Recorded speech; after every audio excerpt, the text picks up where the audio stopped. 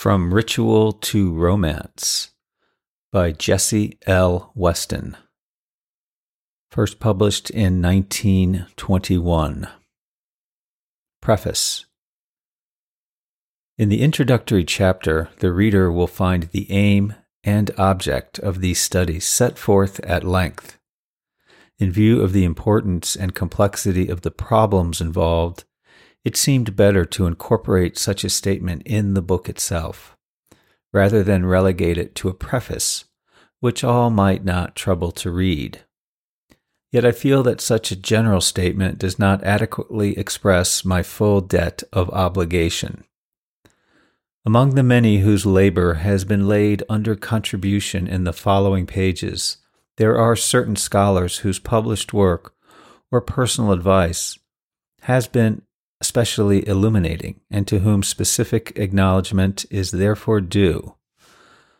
Like many others, I owe to Sir J. G. Fraser the initial inspiration which set me, as I may truly say, on the road to the Grail Castle. Without the guidance of the Golden Bow, I should probably, as the late M. Gaston Paris happily expressed it, still be wandering in the forest of Brocéliande. During the Bayreuth Festival of 1911, I had frequent opportunities of meeting and discussion with Professor von Schroeder. I owe to him not only the introduction to his own work, which I found most helpful, but references which have been of the greatest assistance, e.g., my knowledge of Cumont's La Religion Orientale, and Schefflewitz's valuable study on fish symbolism, both of which have furnished important links in the chain of evidence, is due to Professor von Schroeder. The perusal of Miss J. E. Harrison's Themis opened my eyes to the extended importance of these vegetation rites. In view of the evidence there adduced, I asked myself whether beliefs which had found expression not only in social institution and popular custom, but as set forth in Sir G. Murray's study on Greek dramatic origins, attached to the work, also in drama and literature, might not reasonably, even inevitably, be expected to have left their mark on romance. The one seemed to me a necessary corollary of the other, and I felt that I had gained, as the result of Miss Harrison's work, a wider and more assured basis for my own researches. I was no longer engaged merely in inquiring into the sources of a fascinating legend, but on the identification of another field of activity for forces whose potency as agents of evolution we're only now beginning rightly to appreciate.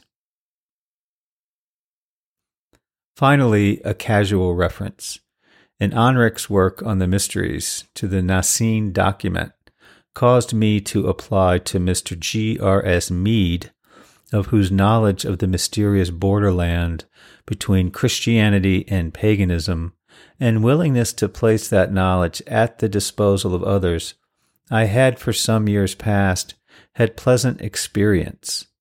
Mr. Mead referred me to his own translation and analysis of the text in question, and there, to my satisfaction, I found not only the final link that completed the chain of evolution from pagan mystery to Christian ceremonial, but also proof of that wider significance I was beginning to apprehend.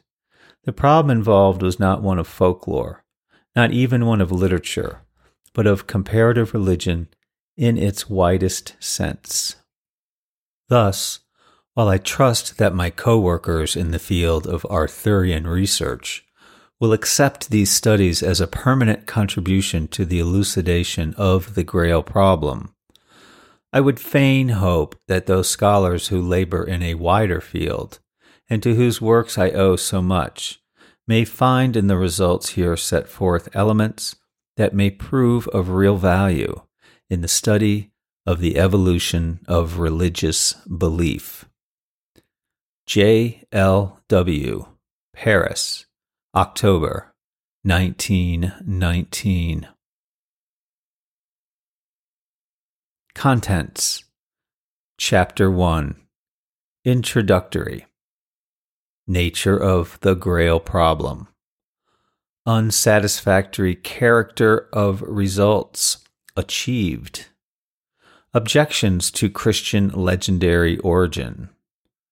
To folklore origin. Elements in both theories sound. Solution to be sought in a direction which will do justice to both. Sir J.G. Fraser's Golden Bow indicates possible line of research. Sir W. Ridgway's criticism of vegetation theory examined. Dramas and dramatic dances. The living and not the dead king, the factor of importance. Impossibility of proving human origin for vegetation deities. Not death, but resurrection, the essential center of ritual. Muharram, too late in date and lacks resurrection feature. Relation between defunct heroes and special localities. Sanctity possibly antecedent to connection. Mana, not necessarily a case of relics.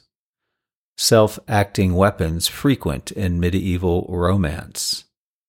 Sir J.G. Fraser's theory holds good. Remarks on method and design of present studies. Contents Chapter 2. The Task of the Hero. Essential to determine the original nature of the task imposed upon the hero. Menacere, Peredur, Parzival, Galahad, Quest. Result. Primary task, healing of Fisher King and removal of curse of wasteland. The two interdependent. Illness of king entails misfortune on land. Inquiry into nature of king's disability. Son de non sai. For elucidation of problem necessary to bear in mind close connection between land and ruler. Importance of wasteland motif for criticism. Chapter 3. The Freeing of the Waters. Inquiry may commence with early Aryan tradition, the Rig Veda. Extreme importance assigned to Indra's feat of freeing the waters. This also specific achievement of Grail heroes. Extracts from Rig Veda. Dramatic poems and monologues. Professor Vaughan parallels with Percival's story. Result, the specific task of the Grail hero, not a literary invention, but an inheritance of Aryan tradition. Contents of Chapter 4. Tammuz and Adonis. General objects to be attained by these nature cults. Stimulation of fertility, animal and vegetable. Principle of life ultimately conceived in anthropomorphic form. This process already advanced in Rig Veda. Greek mythology preserves intermediate stage. The Eniatus daimon. Tammuz, earliest known representative of dying god. Character of the worship. Origin of the name. Lament for Tammuz. His death affects not only vegetable but animal life. Lack of artistic representation of mysteries. Mr. Langdon's suggestion. Ritual possibly dramatic. Summary of evidence. Adonis. Phoenician Greek equivalent of Tammuz. Probably most popular and best known form of nature cult. Mythological tale of Adonis. Enquiry into nature of injury. Importance of recognizing true nature of these cults and of the ritual observed. Varying dates of celebration.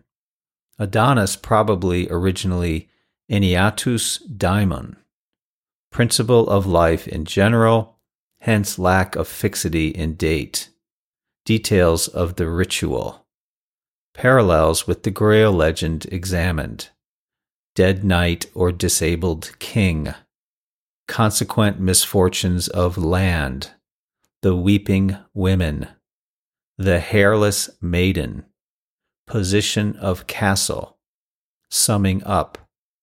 Can incidents of such remote antiquity be used as criticism for a medieval text?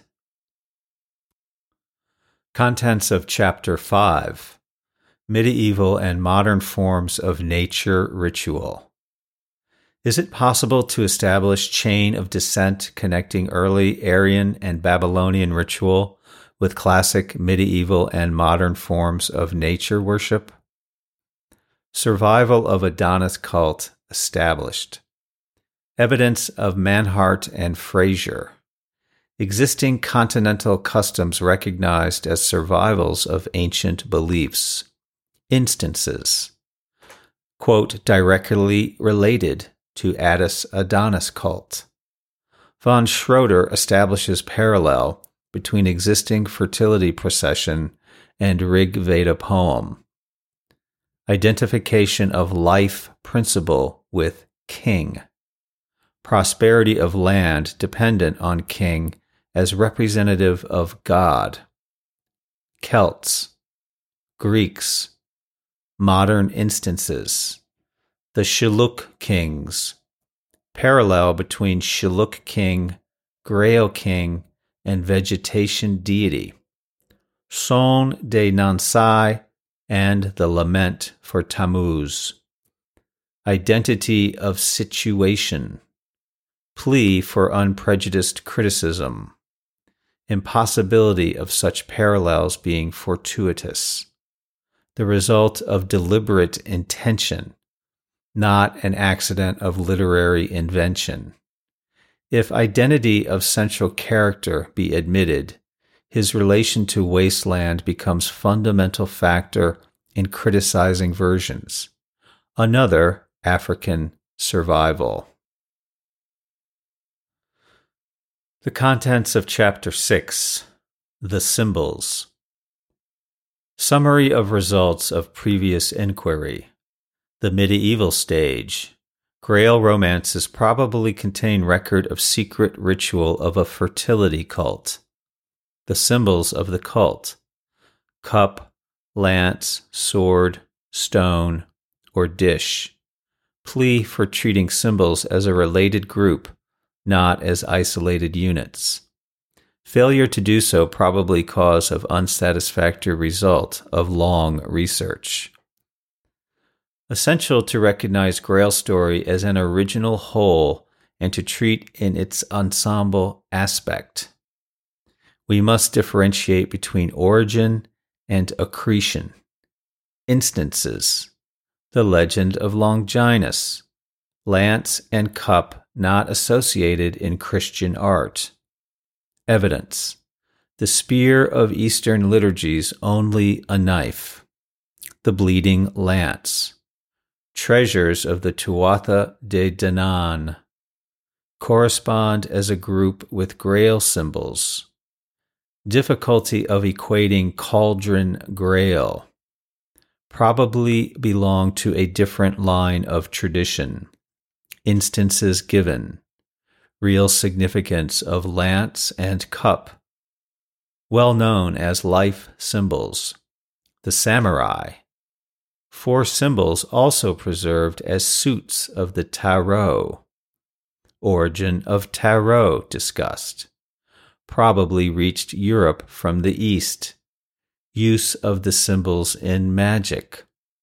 Probable explanation of these various appearances to be found in fact that associated group were at one time symbols of a fertility cult.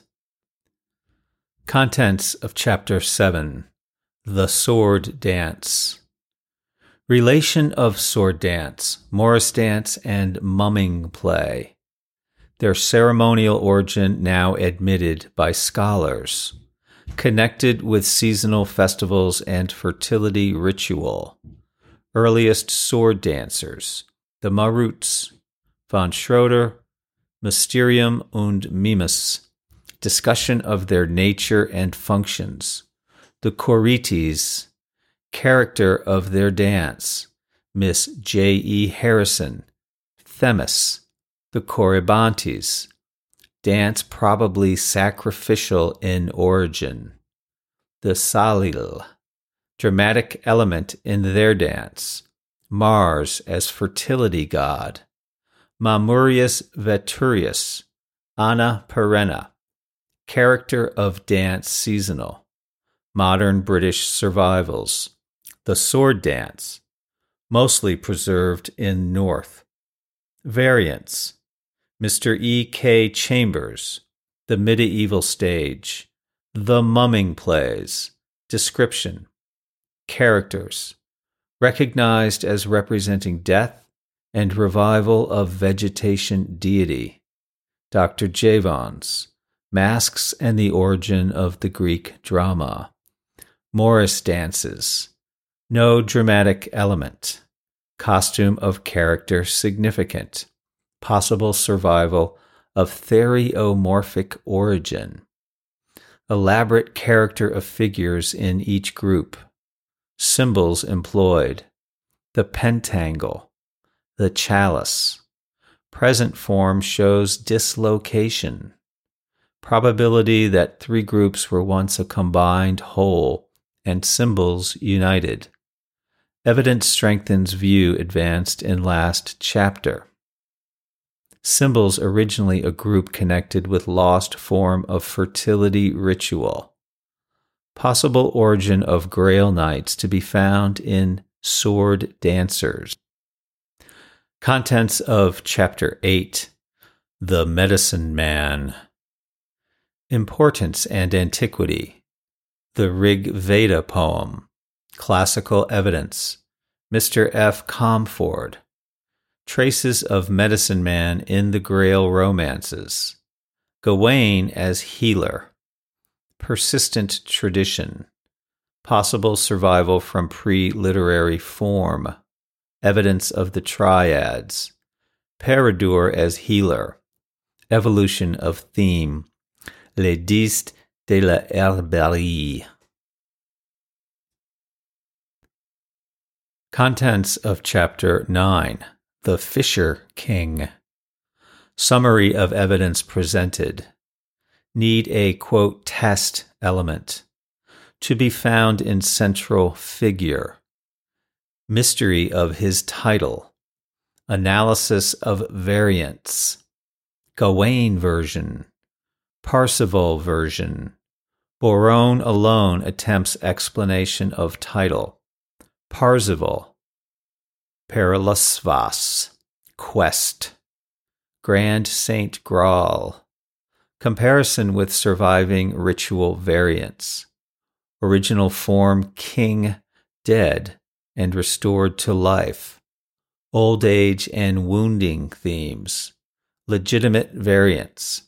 Doubling of character a literary device. Title. Why Fisher King? Examination of fish symbolism. Fish a life symbol. Examples. Indian. Manu, Vishnu, Buddha. Fish in Buddhism. Evidence from China. Orpheus. Babylonian evidence. Tammuz, Lord of the Net.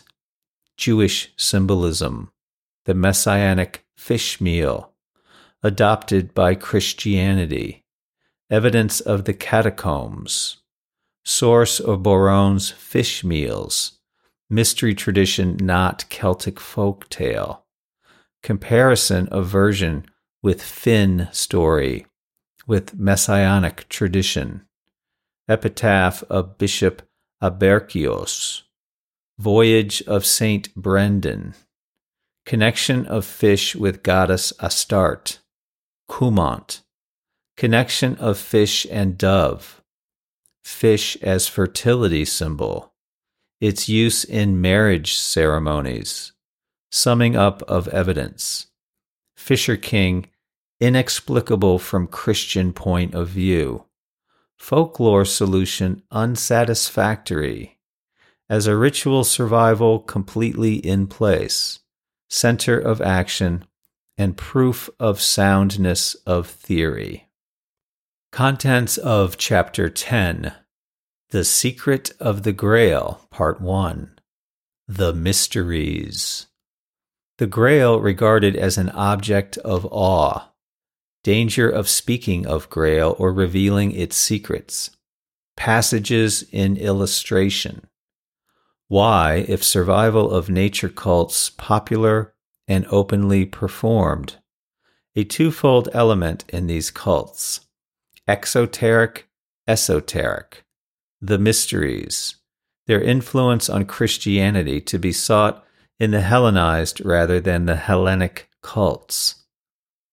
Kumant. Road.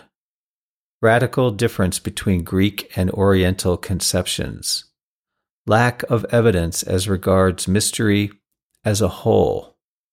Best attested form that connected with nature cults. Attis Adonis. Popularity of the Phrygian cult in Rome. Evidence as to Attis mysteries.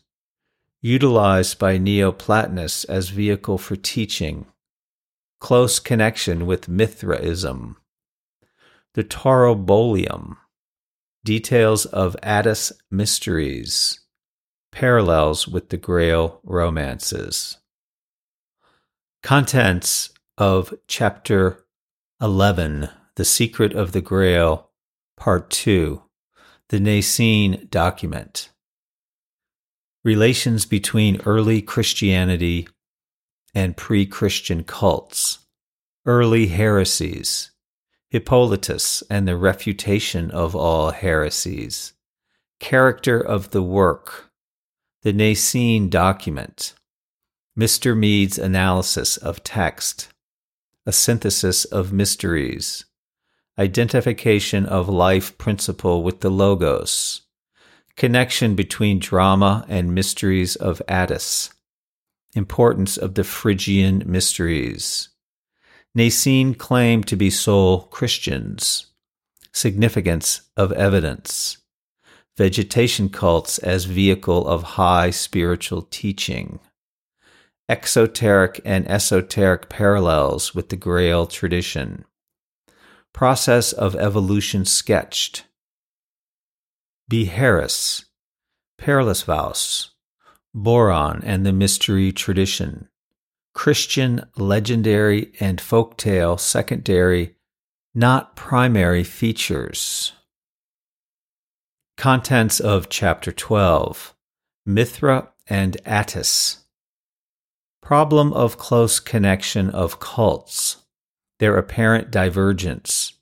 Nature of deities examined. Attis, Mithra. The Messianic Feast. Diederik. Eine Mithras Liturgie. Difference between the two initiations. Link between Phrygian, Mithraic, and Christian.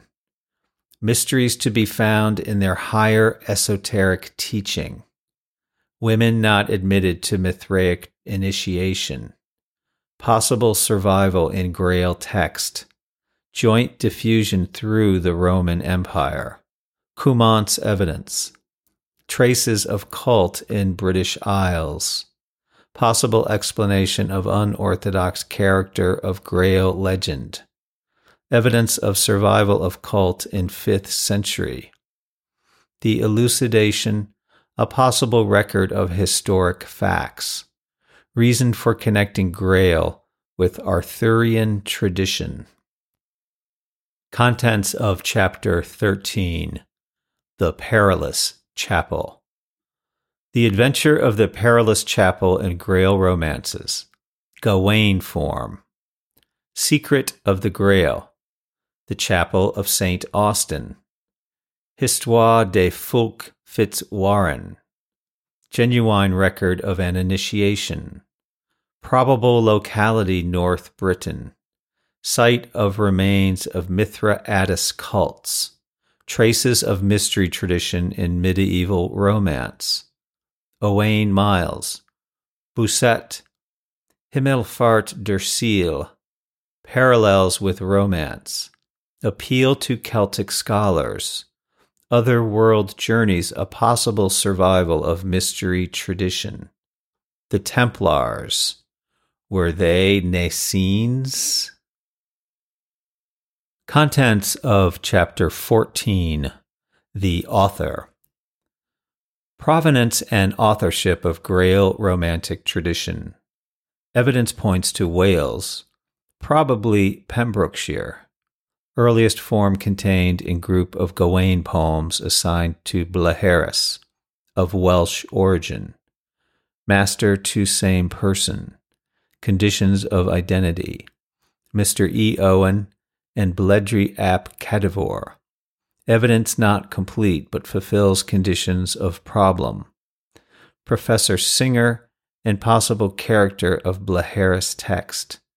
Mr. Alfred Nutt. Irish and Welsh parallels. Recapitulation of evolutionary process.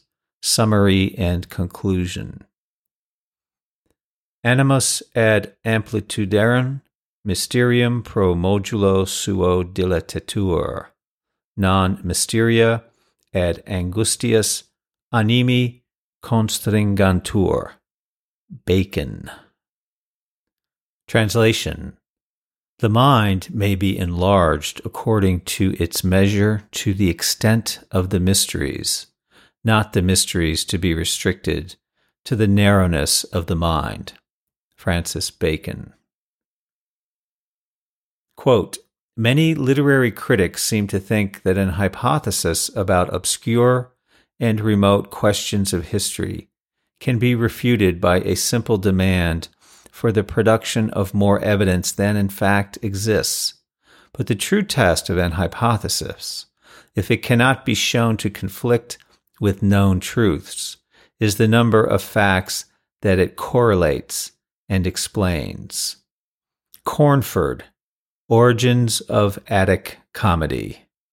End of contents. Chapter 1. Introductory.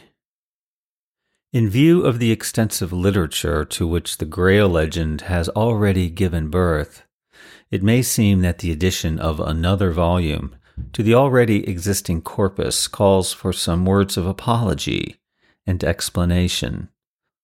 When the student of the subject contemplates the countless essays and brochures, the volumes of studies and criticism which have been devoted to this fascinating subject, the conflicting character of their aims, their hopelessly contradictory results, he or she may well hesitate before adding another element to such a veritable witch's cauldron of apparently profitless study.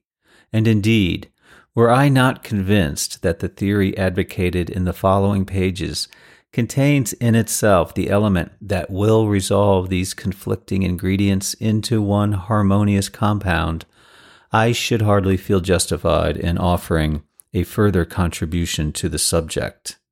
But it is precisely because upwards of 30 years' steady and persevering study of the Grail texts has brought me gradually and inevitably to certain very definite conclusions, has placed in me possession of evidence hitherto ignored or unsuspected, that I venture to offer the result in these studies, trusting they may be accepted as, what I believe them to be, a genuine elucidation of the Grail problem.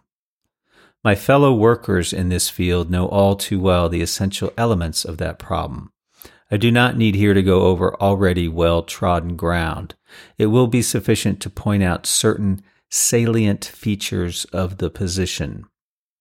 The main difficulty of our research lies in the fact that the Grail legend consists of congeries of wildly differing elements which at first appear hopelessly incongruous, if not completely contradictory, yet at the same time are present to an extent and in a form which no honest critic can afford to ignore. Thus, it has been perfectly possible for one group of scholars, relying upon the undeniably Christian legendary elements, preponderant in certain versions, to maintain the thesis that the Grail legend is ab initio a Christian and ecclesiastical legend, and to analyze the literature on that basis alone. Have pointed to the strongly marked folklore features preserved in the tale, to its kinship with other themes, mainly of Celtic provenance, and have argued that, while the later versions of the cycle have been worked over by ecclesiastical writers in the interests of edification, the story itself is non-Christian and folklore in origin. Both groups have a basis of truth for their arguments. The features upon which they rely are, in each case, undeniably present.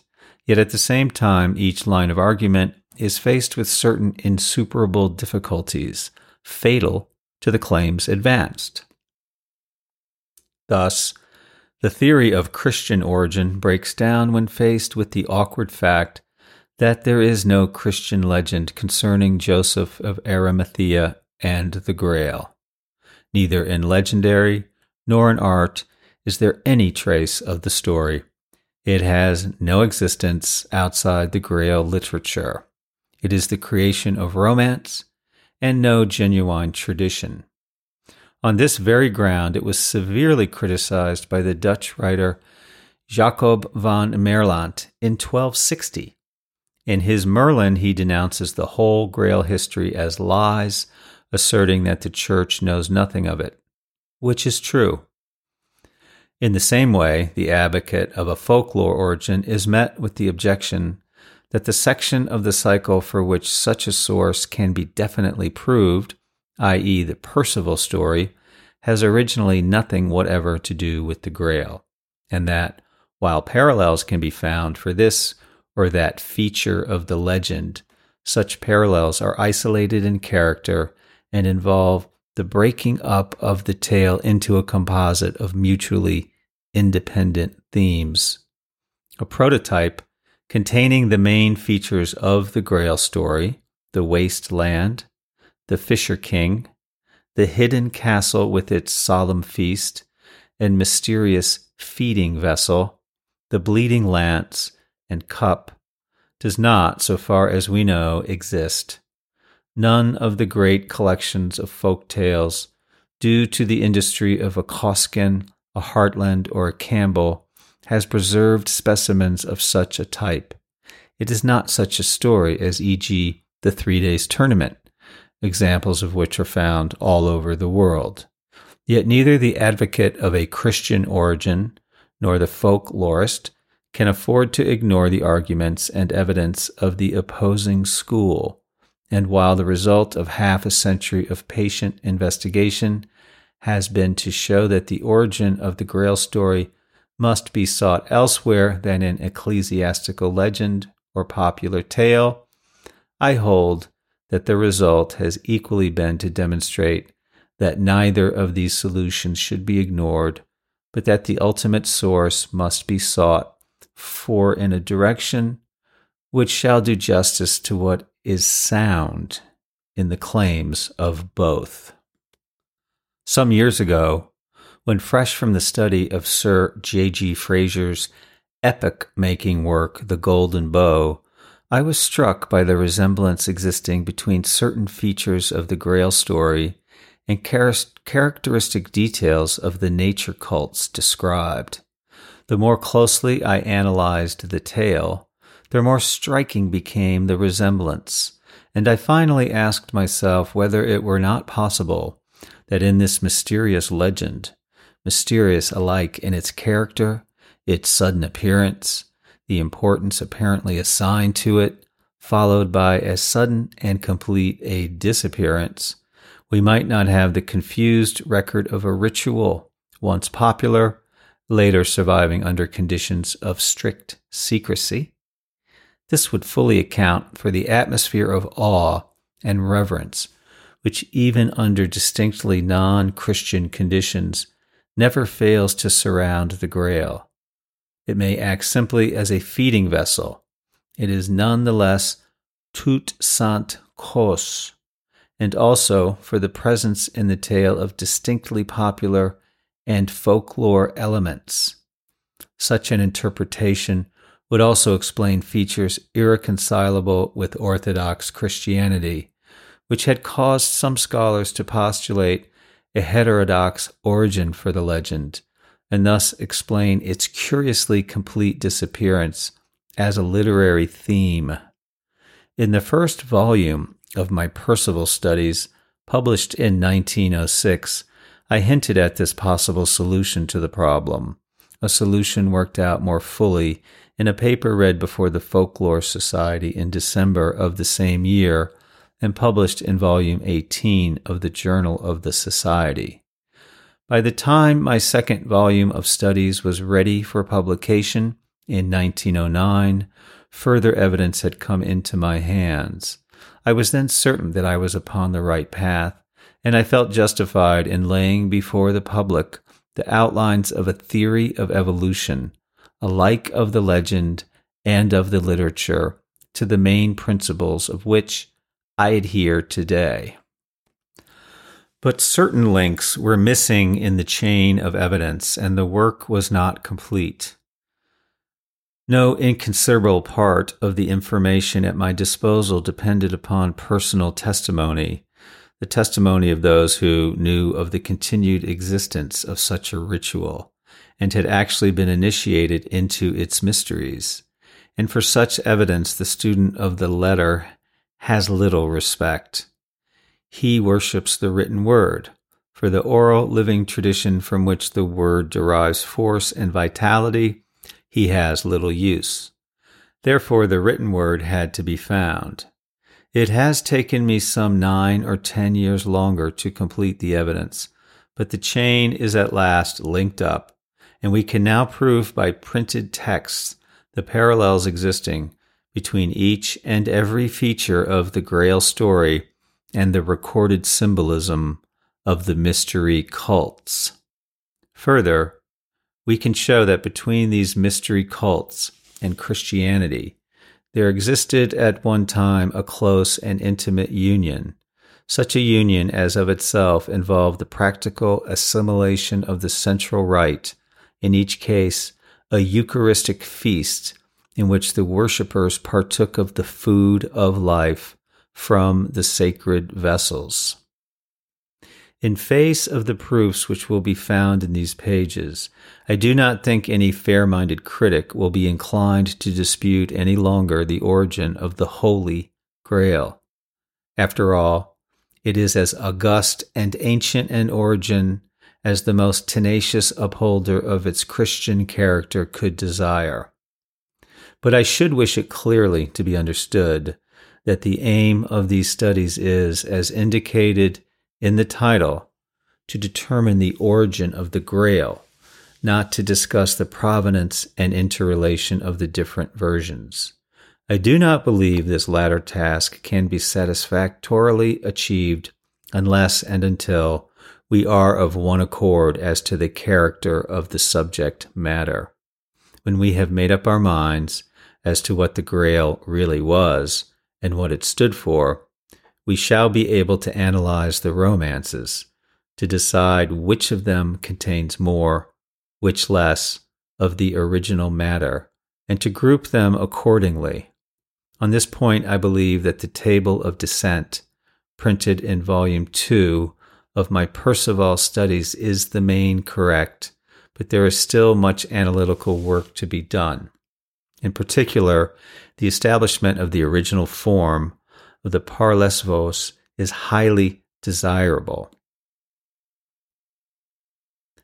But apart from the primary object of these studies and the results therein obtained, I would draw attention to the manner in which the evidence set forth in the chapters on the mystery cults, and especially that on the Nicene document, a text of extraordinary value from more than one point of view, supports and complements the researches of Sir J.G. Frazer.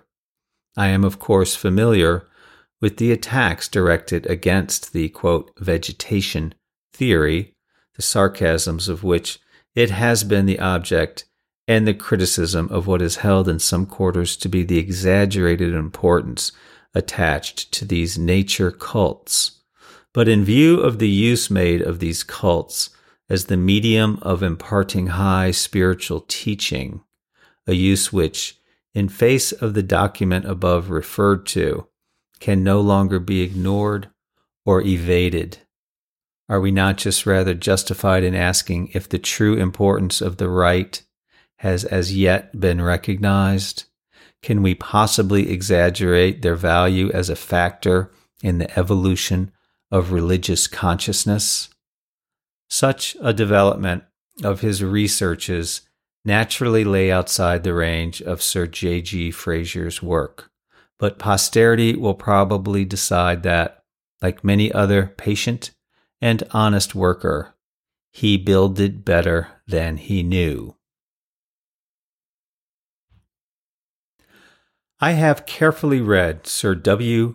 Ridgway's attack on the school in his Dramas and Dramatic Dances, and while the above remarks explain my position with regard to the question as a whole, I would here take the opportunity of stating specifically my grounds for asserting from certain of the conclusions at which the learned author arrives. I do not wish it to be said, this is all very well, but Miss Weston ignores the arguments on the other side. I do not ignore, but I do not admit their validity. It is perfectly obvious that Sir W. Ridgway's theory, reduced to abstract terms, would result in the conclusion that all religion is based upon the cult of the dead, and that men originally knew no gods but their grandfathers, a theory from which, as a student of religion, I absolutely and entirely dissent. I can understand that such dead ancestors can be looked upon as protectors or as benefactors, but I see no ground for supposing that they have ever been regarded as creators. Yet it is precisely as vehicle for the most lofty teaching as to the cosmic relations existing between God and man that these vegetation cults were employed.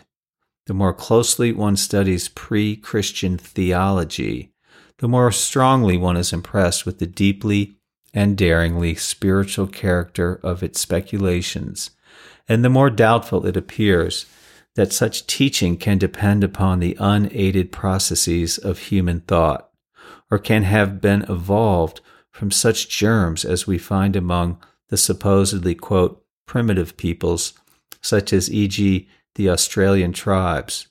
Are they really primitive? Or are we dealing not with the primary elements of religion, but with the dejecta membra of a vanished civilization? Certain it is that so far as historical evidence goes, our earliest records point to the recognition of a spiritual, not of a material origin of the human race. The Sumerian and Babylonian psalms were not composed by men who believed themselves the descendants of, quote, witchetty grubs. The folk practices and ceremonies studied in these pages, the dances, the rough dramas, the local and seasonal celebrations, do not represent the material out of which the Attis-Adonis cult was formed, but surviving fragments of a worship from which the higher significance has vanished. Sir W. Ridgway is confident that Osiris, Attis, Adonis were all at one time human beings, whose tragic fate gripped hold of popular imagination and led to their ultimate deification. The first named cult stands on a somewhat different basis from the others, the beneficent activities of Osiris being more widely diffused, more universal in their operation. I should be inclined to regard the Egyptian deity primarily as a culture hero rather than a vegetation god. With regard to Attis and Adonis, whatever their original character, and it seems to me highly probable that there should have been two youths, each beloved by a goddess, each victim of a similar untimely fate, long before we have any trace of them both, have become so intimately identified with the processes of nature that they have ceased to be men and become gods, and as such alone can we deal with them. It is also permissible to point out that in the case of Tammuz, Esmun, and Adonis, the title is not a proper name, but a vague appellative, denoting an abstract rather than a concrete origin. Proof of this will be found later. Sir W. Ridgway overlooks the fact that it is not the tragic death of Attis Adonis which is of importance for these cults, but their subsequent restoration to life, a feature which cannot be postulated of any ordinary mortal. And how are we to regard Tammuz, the prototype of all these deities? Is there any possible ground for maintaining that he was ever a man? Prove it we cannot, as the records of his cult go back thousands of years before our era. Here again, we have the same dominant feature. It is not merely the untimely death which is lamented, but the restoration to life which is celebrated. Throughout the whole study, the author fails to discriminate between the activities of the living and the dead king. The dead king may, as I have said above, be regarded as the benefactor, as the protector of his people. But it is the living king upon whom their actual and continued prosperity depends. The detail that the ruling sovereign is sometimes regarded as the reincarnation of the original founder of the race strengthens this point. The king never dies. Le roi est mort, vive le roi is very emphatically the motto of this faith.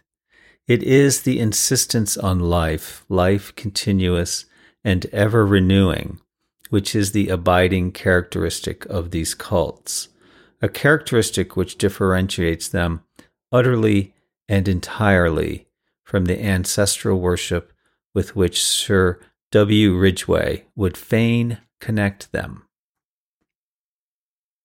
Nor are the arguments based upon the memorial rights of definitely historical heroes of comparative late date, such as Hussein and Hossein, of any value here. It is precisely the death and not the resurrection of the martyr which is of the essence of the Muharram. No one contends that Hussein rose from the dead, but it is precisely this point which is of primary importance in the nature cults, and Sir W. Ridgway must surely be aware that folklorists find in this very Muharram distinct traces of borrowing from the earlier vegetation rites. The author triumphantly asserts that the fact that certain Burmese heroes and heroines are after death reverenced as tree spirits sets at rest forever the belief in abstract deities. But how can he be sure that the process was not the reverse of that which he postulates, i.e., that certain natural objects, trees, rivers, etc., were not regarded as sacred before the gnats became connected with them? That the deified human beings were not after death assigned to places already held in reverence? Such a possibility is obvious to any folklore student, and local traditions should in each case be carefully examined before the contrary is definitely asserted. So far as the origins of drama are concerned, the ode quoted later from the Nicene document is absolute and definite proof of the close connection existing between the Attis mystery ritual and dramatic performances, i.e., Attis regarded in his deified, creative logos aspect, not Attis, the dead youth. Nor do I think that the idea of mana can be lightly dismissed as an ordinary case of relics, quote.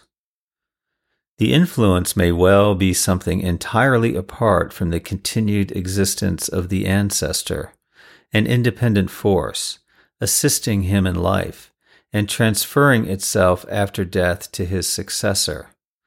A, quote, magic sword or staff is not necessarily a relic. Medieval romance supplies numerous instances of self-acting weapons whose virtue in no wise depends upon their previous owner, as e.g. the sword in Le Chevalier à l'épée, or the flaming lance of the Chevalier de la Charrette. Doubtless the cult of ancestors plays a large role in the beliefs of certain peoples, but it is not a sufficiently solid foundation to bear the weight of the superstructure Sir W. Ridgway would fain bear upon it, while it differs too radically from the cults he attacks to be used as an argument against them. The one is based upon death, the other on life. Wherefore, in spite of all the learning and ingenuity brought to bear against it, I avow myself an impenitent believer in Sir J. G. Frazier's main theory, and as I have said above, theory to be of greater and more far-reaching importance than has hitherto been suspected. I would add a few words as to the form of these studies. They may be found disconnected. They have been written at intervals of time extending over several years, and my aim has been to prove the essentially archaic character of all the elements composing the Grail story, rather than to analyze the story as a connected whole. With this aim in view, I have devoted chapters to features which have now either dropped out of the existing versions or only survive in a subordinate form, e.g. the chapters on the medicine man, freeing of the waters. The studies will, I hope and believe, be accepted as offering a definite contribution towards establishing the fundamental character of our material. As stated above, when we are all at one as to what the Holy Grail really was and is, we can then proceed with some hope of success to criticize the manner in which different writers have handled the inspiring theme. But such success seems to be hopeless, so long as we all start from different and often utterly irreconcilable standpoints and proceed upon widely diverging roads. One or another may, indeed, arrive at the goal, but such unanimity of opinion as will lend to our criticism authoritative weight is, on such lines, impossible of achievement. Chapter 2. The Task of the Hero.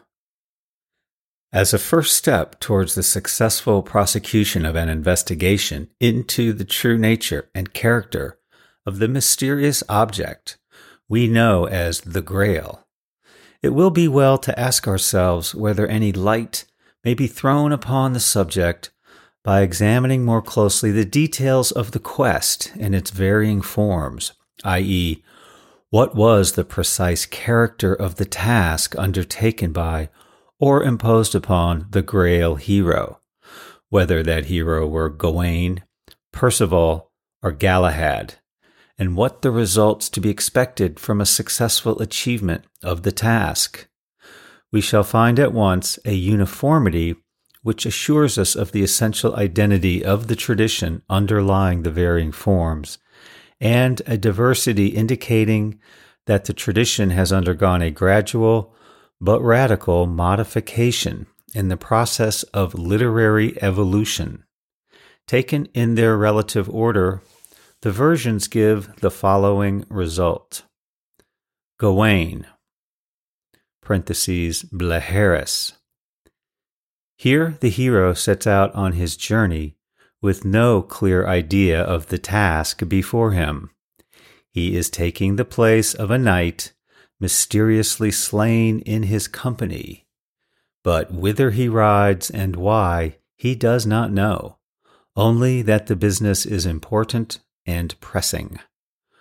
From the records of his partial success, we gather that he ought to have inquired concerning the nature of the Grail, and that this inquiry would have resulted in the restoration to fruitfulness of a wasteland, the desolation of which is, in some manner, not clearly explained, connected with the death of a knight whose name and identity are never disclosed.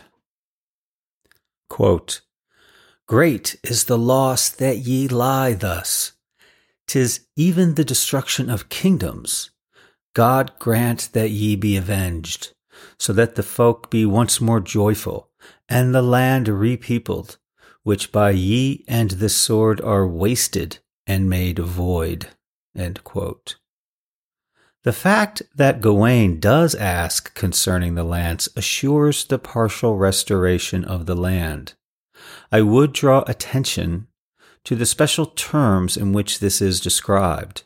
Quote, "For so soon as Sir Gawain asked of the lance, the waters flowed again through their channel, and all the woods were turned to verdure." End quote. Dieucrone. Here the question is more general in character. It affects the marvels beheld, not the Grail alone. But now the quester is prepared and knows what is expected of him. The result is to break the spell which retains the Grail King in a semblance of life, and we learn by implication that the land is restored to fruitfulness. Quote, "Yet had the land been waste, but by his coming had folk and land alike been delivered." End quote. Thus, in the earliest preserved, the Gawain form, the effect upon the land appears to be the primary result of the quest. Percival. The Percival versions, which form the bulk of the existing Grail text, differ considerably, the one from the other, alike in the task to be achieved and the effects resulting from the hero's success or failure. The distinctive feature of the Percival version is the insistence upon the sickness and disability of the ruler of the land, the Fisher King. Regarded first as the direct cause of the wasting of the land, it gradually assumes overwhelming importance. The task of the quester becomes that of healing the king. The restoration of the land not only falls into the background, but the operating cause of its desolation is changed, and finally it disappears from the story altogether. One version alone, the source of which is at present undetermined, links the Percival with the Gawain form. This is the version preserved in the Gerbert continuation of the Percival of Chrétien de Troyes. Here, the hero, having, like Gawain, partially achieved the task, but again, like Gawain, having failed satisfactorily to resolder the broken sword, wakes, like the earlier hero, to find that the Grail Castle has disappeared and he is alone in a flowery meadow. He pursues his way through a land fertile and well-peopled and marvels much, for the day before it had been a waste desert. Coming to a castle, he is received by a solemn procession, with great rejoicing. Through him the folk have regained the land and goods which they had lost. The mistress of the castle is more explicit. Percival had asked concerning the Grail, "Pourquoi amender somme en si faite manière, qu'en ceste regne la voie rivière, qui ne fût gaste ne fontaine, et la terre gaste et souterraine." Like Gawain, he has freed the waters and thus restored the land. In the prose Percival, the motif of the wasteland has disappeared. The task of the hero consists in asking concerning the Grail, and by so doing, to restore the Fisher King, who is suffering from extreme old age, to health and youth. C'est tu eus demande qu'elle foissa qui le roi ton aile fus garis de la infirmités qu'il a fust revenu in sa juventé. When the question has been asked, le roi péchoir estoire garis et tout moues de sa nature, le roi pécheur estoire moues de sa nature estoire garis de sa maladie, et estoire sains comme puissant. Here we have the introduction of a new element, the restoration to youth of the sick king. In the Percival of Chrétien de Troyes, we find ourselves in presence of certain definite changes, neither slight nor unimportant, upon which it seems to me insufficient stress has hitherto been laid. The question is changed. The hero no longer asks what the Grail is, but, as in the prose Percival, whom it serves.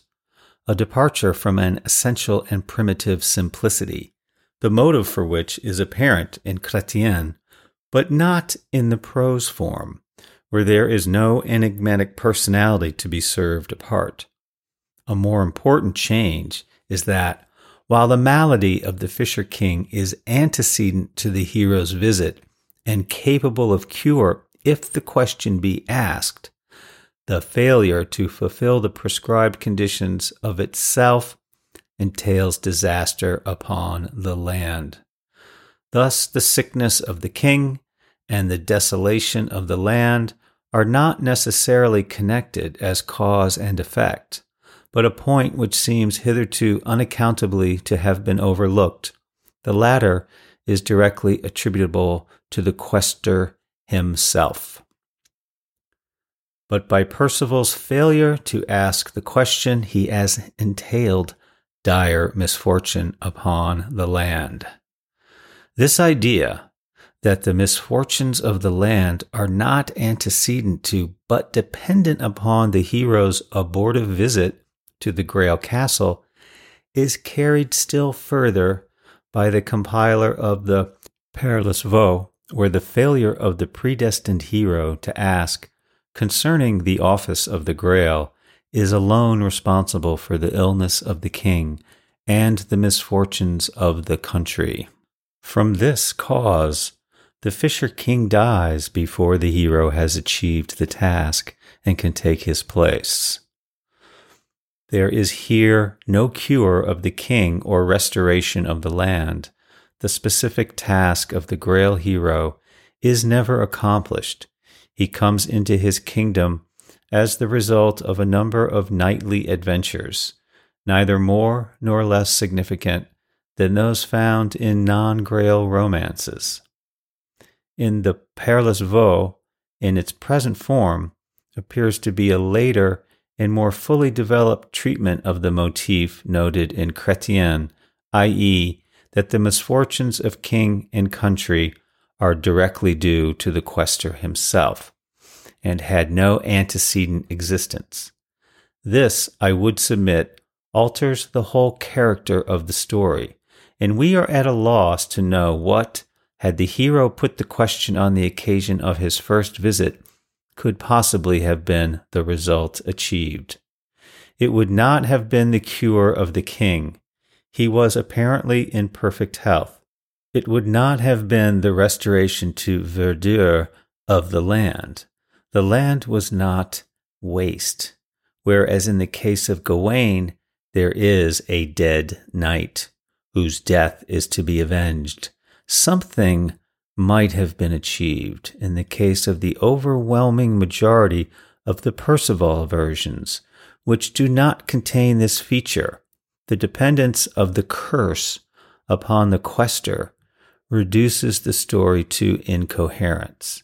In one Perceval version alone do we find a motif analogous to the earlier Gawain Blaharis form. In Manessier, the hero's task is not restricted to the simple asking of a question, but he must also slay the enemy whose treachery has caused the death of the Fisher King's brother, thereby healing the wound of the king himself and removing the woes of the land. What these may be, we are not told, but apparently the country is not, quote, waste. In Peredur, we have a version closely agreeing with that of Chrétien.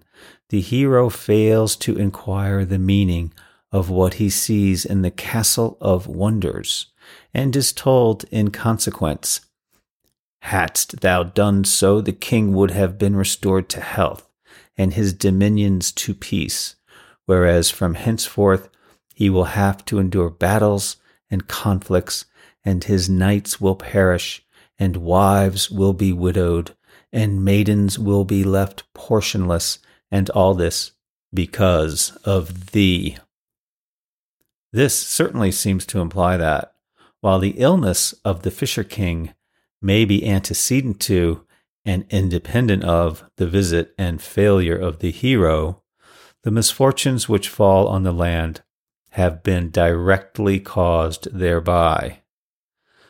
The conclusion, which states that the bleeding head seen by the hero was, quote, was thy cousin's, and he was killed by the sorceress of Gloucester, who also lamed thine uncle, and there is a prediction that thou art to avenge these things, end quote, would seem to indicate the presence in the original of a vengeance theme, such as that referred to above. In Parzival, the stress is laid entirely on the sufferings of the king. The question has been modified in the interests of this theme, and here assumes the form, quote, "What aileth thee, mine uncle?" The blame bestowed upon the hero is solely on account of the prolonged sorrow his silence has inflicted on king and people. Of a land laid waste, either through drought or war, there is no mention. The punishment falls on the hero, who has failed to put the question, rather than on the land, which indeed appears to be in no way affected, either by the wound of the king or the silence of the hero.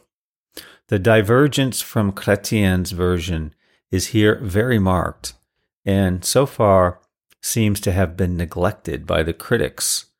The point is also of importance in view of the curious parallels which are otherwise to be found between this version and Père Lévaux.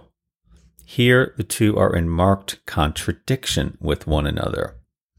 The question finally asked, the result is, as indicated in the prose version, the restoration of the king, not merely to health, but also to youth.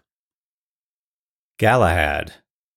In the final form assumed by the story, that preserved in the quest, the achievement of the task is not preceded by any failure on the part of the hero, and the advantages derived therefrom are personal and spiritual, though we are incidentally told that he heals the Fisher King's father, and also the old king Mordrains, whose life has been preternaturally prolonged.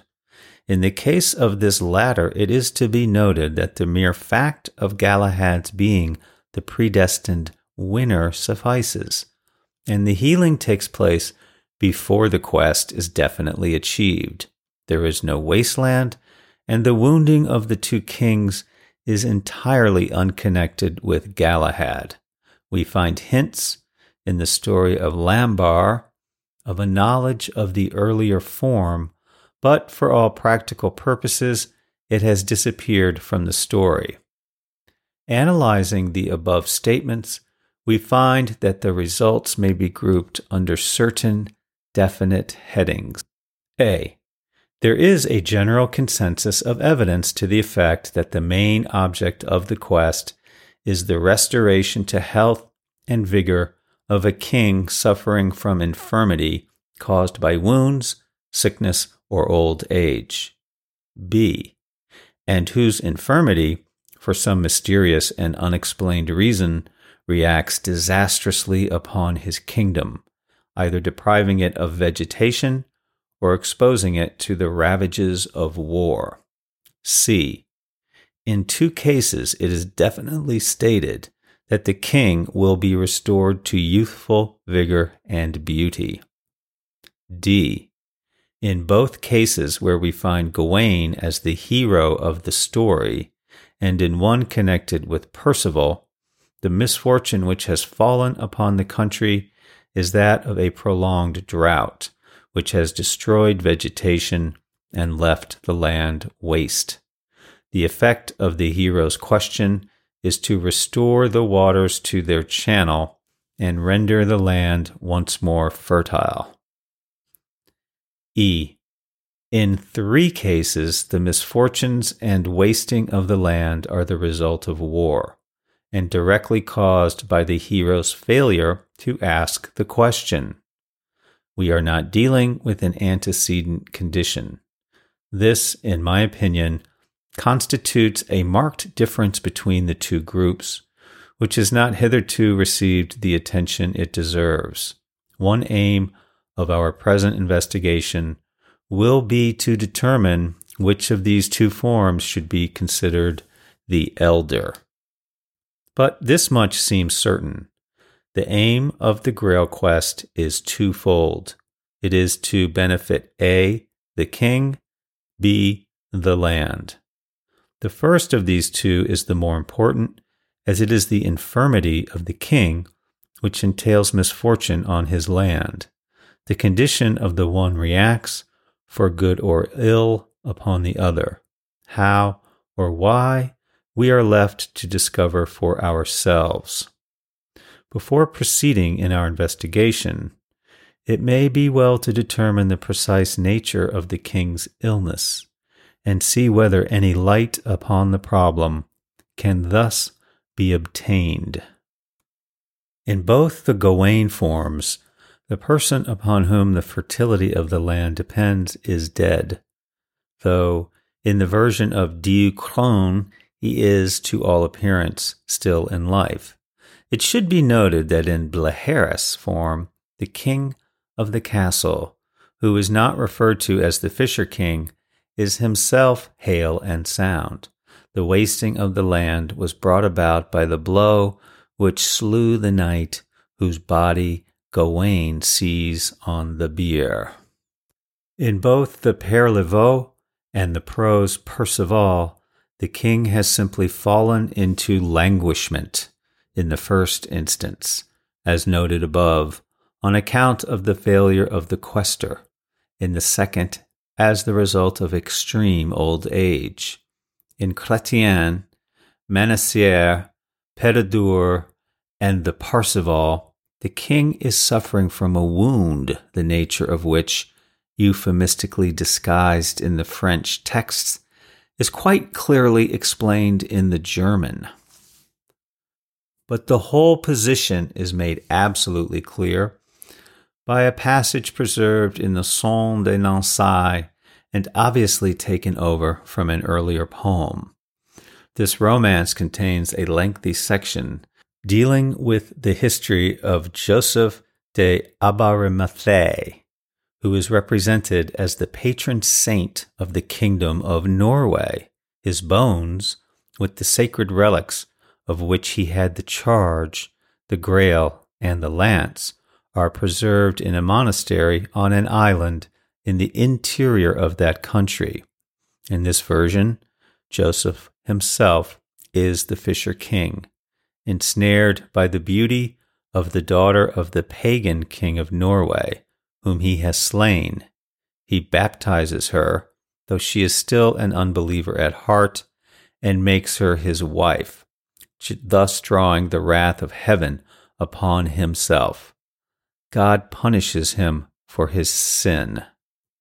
Then, in a remarkable passage, we are told the direful result entailed by this punishment upon his land.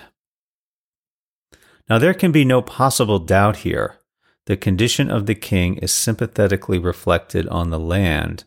The loss of virility in the one brings about a suspicion of the reproductive processes of nature on the other.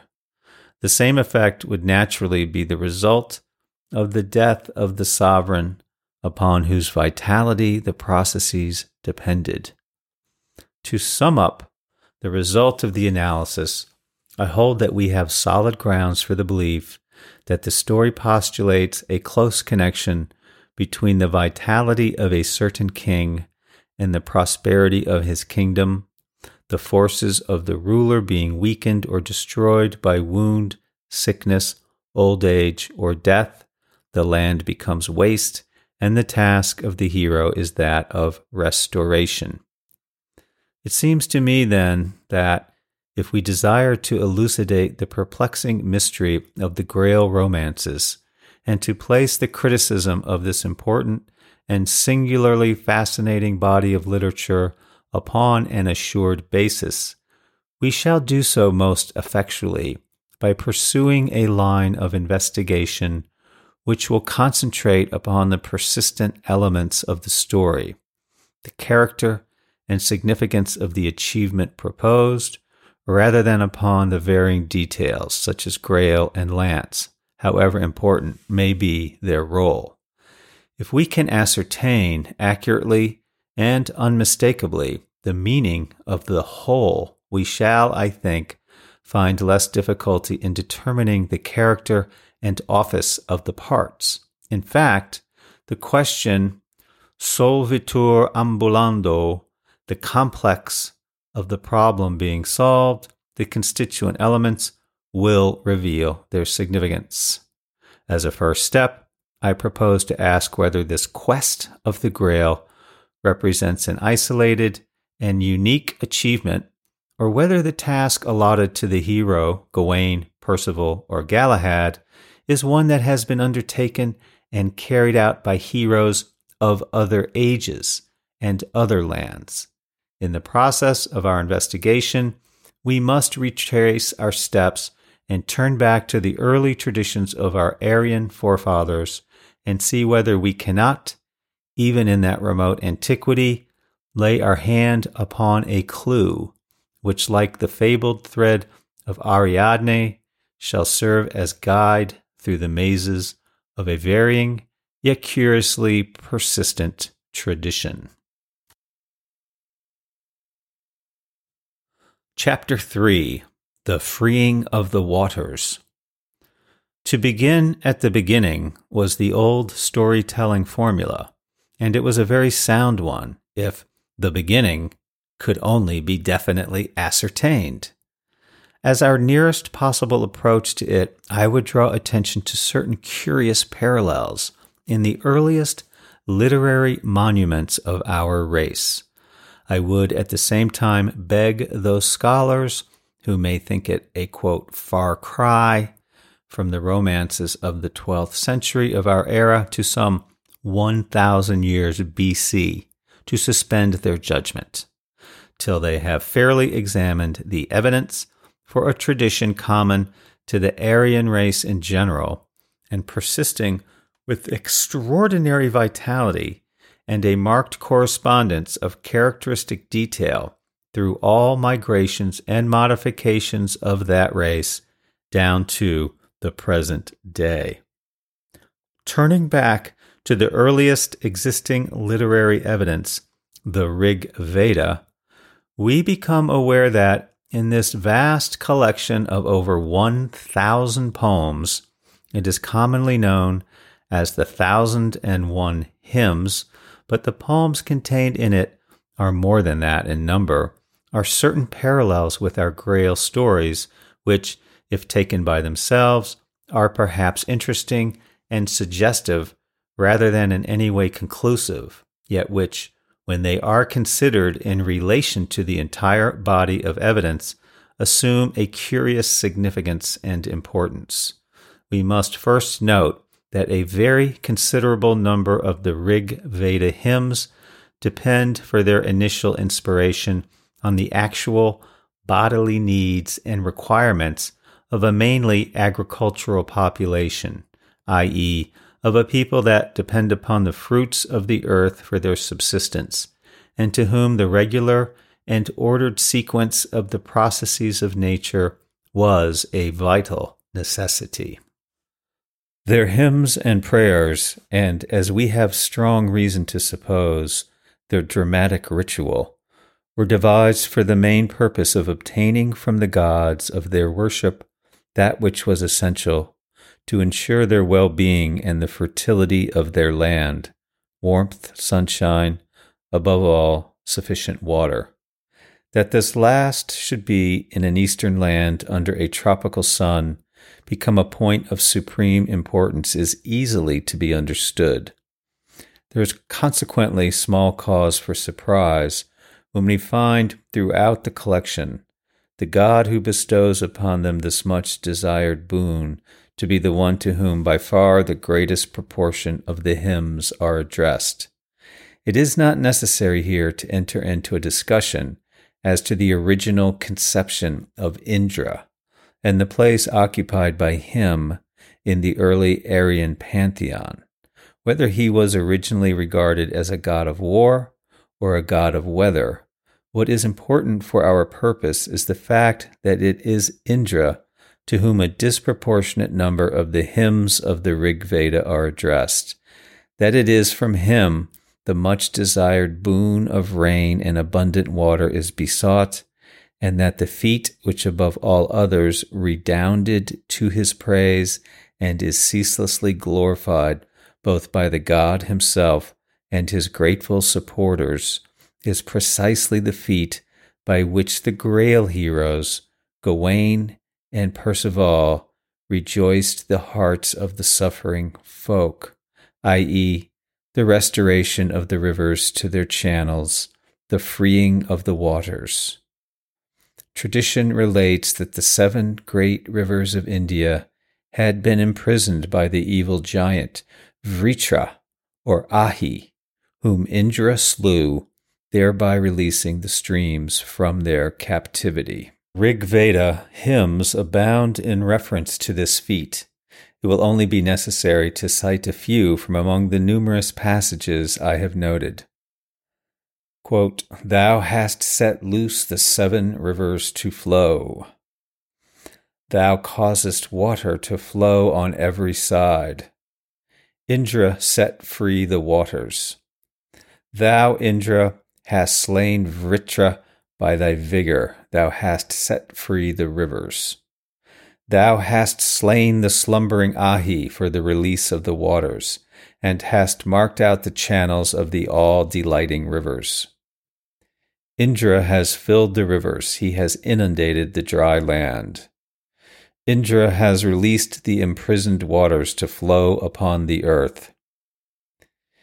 It would be easy to fill pages with similar quotations, but these are sufficient for our purpose.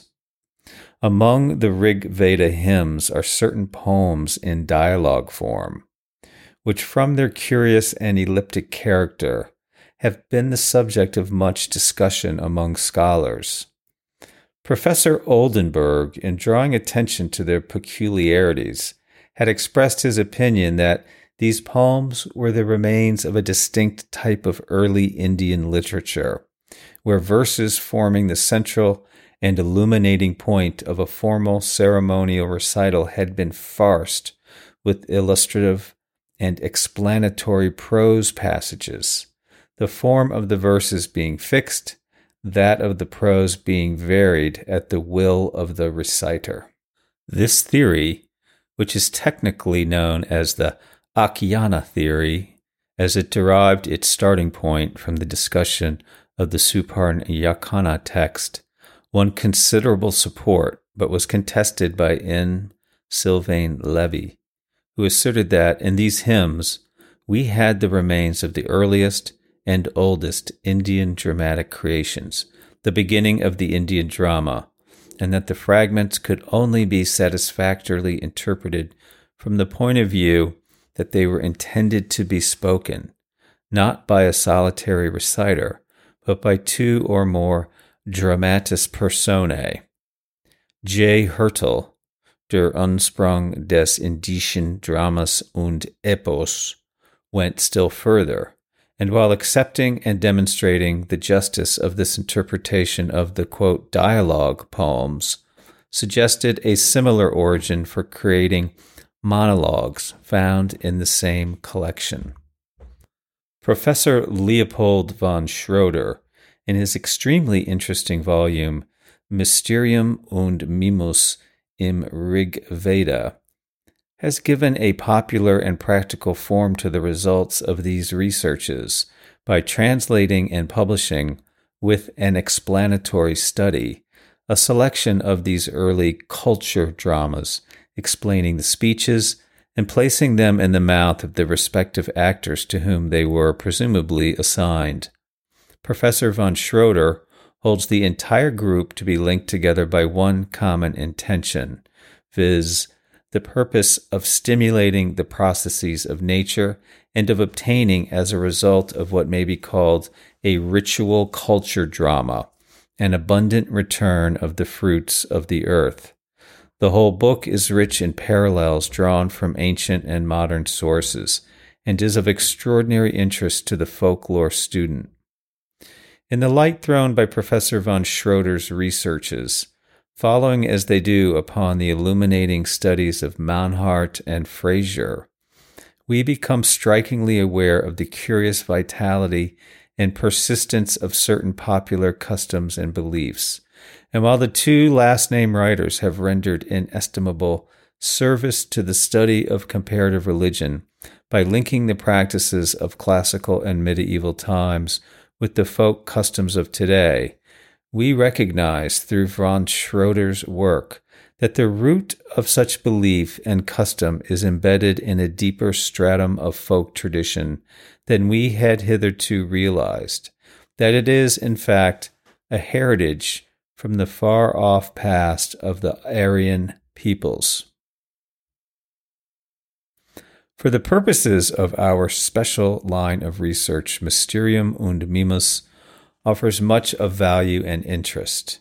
As noted above, the main object of these primitive dramas was that of encouraging, we may say, ensuring, the fertility of the earth. Thus, it is not surprising that more than one deals with the theme of which we are treating, the freeing of the waters, only that whereas, in the quotations given above, the worshippers praise Indra for his beneficent action, here Indra himself, in propria persona, appears and vaunts his feat. There is no need to insist further on the point that the task of the Grail hero is in this special respect no mere literary invention, but a heritage from the achievements of the prehistoric heroes of the Aryan race. But the poems selected by Professor von Schroeder for discussion offer us a further and more curious parallel with the Grail romances. In Section 8 of the work referred to, the author discusses the story of Rishi Kringa, as the Mahabharata names the hero. Here we find a young Brahmin brought up by his father, Vibhandaka, in a lonely forest hermitage, absolutely ignorant of the outside world, and even of the very existence of beings other than his father and himself. He has never seen a woman and does not know that such a creature exists. A drought falls upon a neighboring kingdom, and the inhabitants are reduced to great straits for lack of food. The king, seeking to know by what means the sufferings of his people may be relieved, learns that so long as Rishi Kringa continues chaste, so long will the drought endure. An old woman who has a fair daughter of irregular life undertakes the seduction of the hero. The king has a ship or raft, both versions are given, fitted out with all possible luxury, and an apparent hermit cell erected upon it. The old woman, her daughter, and companions embark, and the river carries them to a point not far from the young Brahmin's hermitage. Taking advantage of the absence of his father, the girl visits Risha Kringa in his forest cell, giving him to understand that she is a hermit like himself, which the boy, in his innocence, believes. He is so fascinated by her appearance and caresses that, on her leaving him, he, deep in thought of the lovely visitor, forgets for the first time his religious duties. On his father's return, he innocently relates what has happened, and the father warns him that fiends in this fair disguise strive to tempt hermits to their undoing. The next time the father is absent, the temptress, watching her opportunity, returns and persuades the boy to accompany her to her hermitage, which she assures him is far more beautiful than his own. So soon as Rishi Kringa is safely on board the ship sails, the lad is carried to the capital of the rainless land. The king gives him his daughter as wife, and so soon as the marriage is consummated, the spell is broken and rain falls in abundance. Professor von Schroeder points out that there is little doubt that, in certain earlier versions of the tale, the king's daughter herself played the role of temptress. There is no doubt that a ceremonial marriage very frequently formed a part of the fertility ritual and was supposed to be specially efficacious in bringing about the effect desired. The practice subsists in Indian ritual to this hour, and the surviving traces in European folk custom have been noted in full by Manhart in his exhaustive work on Wald- and Wildkulte. Its existence in classic times is well known, and it is certainly one of the living folk customs for which a well-attested chain of descent can be cited. Professor von Schroeder remarks that the efficacy of the rite appears to be enhanced by the previous strict observance of the rule of chastity by the officiant. What, however, is of more immediate interest for our purpose is the fact that Rishi Kringa's story does, in fact, possess certain curious points of contact with the Grail tradition. Thus, the lonely upbringing of the youth in a forest, far from the haunts of men, his absolute ignorance of the existence of human beings other than his parent and himself, present a close parallel to the accounts of Percival's youth and woodland life, as related in the Grail romances. In Gerbert's continuation, we are told that the marriage of the hero is an indispensable condition of achieving the quest, a detail which must have been taken over from an earlier version, as Gerbert proceeds to stultify himself by describing the solemnities of the marriage and the ceremonial blessing of the nuptial couch, after which hero and heroine simultaneously agree to live a life of strict chastity, and are rewarded by the promise that the swan knight shall be their descendant, a tissue of contradictions, which can only be explained by the maladroit blending of two versions, one of which knew the hero as wedded, the other as celibate. There can be no doubt that the original Percival story included the marriage of the hero. The circumstances under which Risha Kringa is lured from his hermitage are curiously paralleled by the account found in the Quest and Manasseh of Percival's temptation by a fiend in the form of a fair maiden, who comes to him by water in a vessel hung with black silk and with great riches on board. In pointing out these parallels, I wish to make my position perfectly clear. I do not claim that either in the Rig Veda or in any other early Aryan literary monument we can hope to discover the direct sources of the Grail legend. But what I would urge upon scholars is the fact that, In adopting the hypothesis of a nature cult as a possible origin, and examining the history of these cults, their evolution, and their variant forms, we do, in fact, find at every period and stage of development undoubtedly points of contact, which, though taken separately, might be regarded as accidental, in their ensemble can hardly be thus considered. When every parallel to our Grail story is found within the circle of a well-defined and carefully studied sequence of belief and practice, when each and all form part of a well-recognized body of tradition, the descent of which has been abundantly demonstrated, then I submit such parallels stand on a sound basis, and it is not unreasonable to conclude that the body of tradition containing them belongs to the same family and is to be interpreted on the same principles as the closely analogous rites and ceremonies. I suspend the notice and discussion of other poems contained in Professor von Schroeder's collection till we have reached a later stage of the tradition, when their correspondence will be recognized as even more striking and suggestive. Thank you for listening to this sample. To continue listening to this book and for access to all of our other full audiobooks, please subscribe for $7.77 per month. Go to adultbrain.ca or follow the link in the show notes. This will be a completely separate podcast with a new RSS feed and will have all the titles from this feed as well. Thank you for your help and support in bringing rare and forgotten books to audio for the world.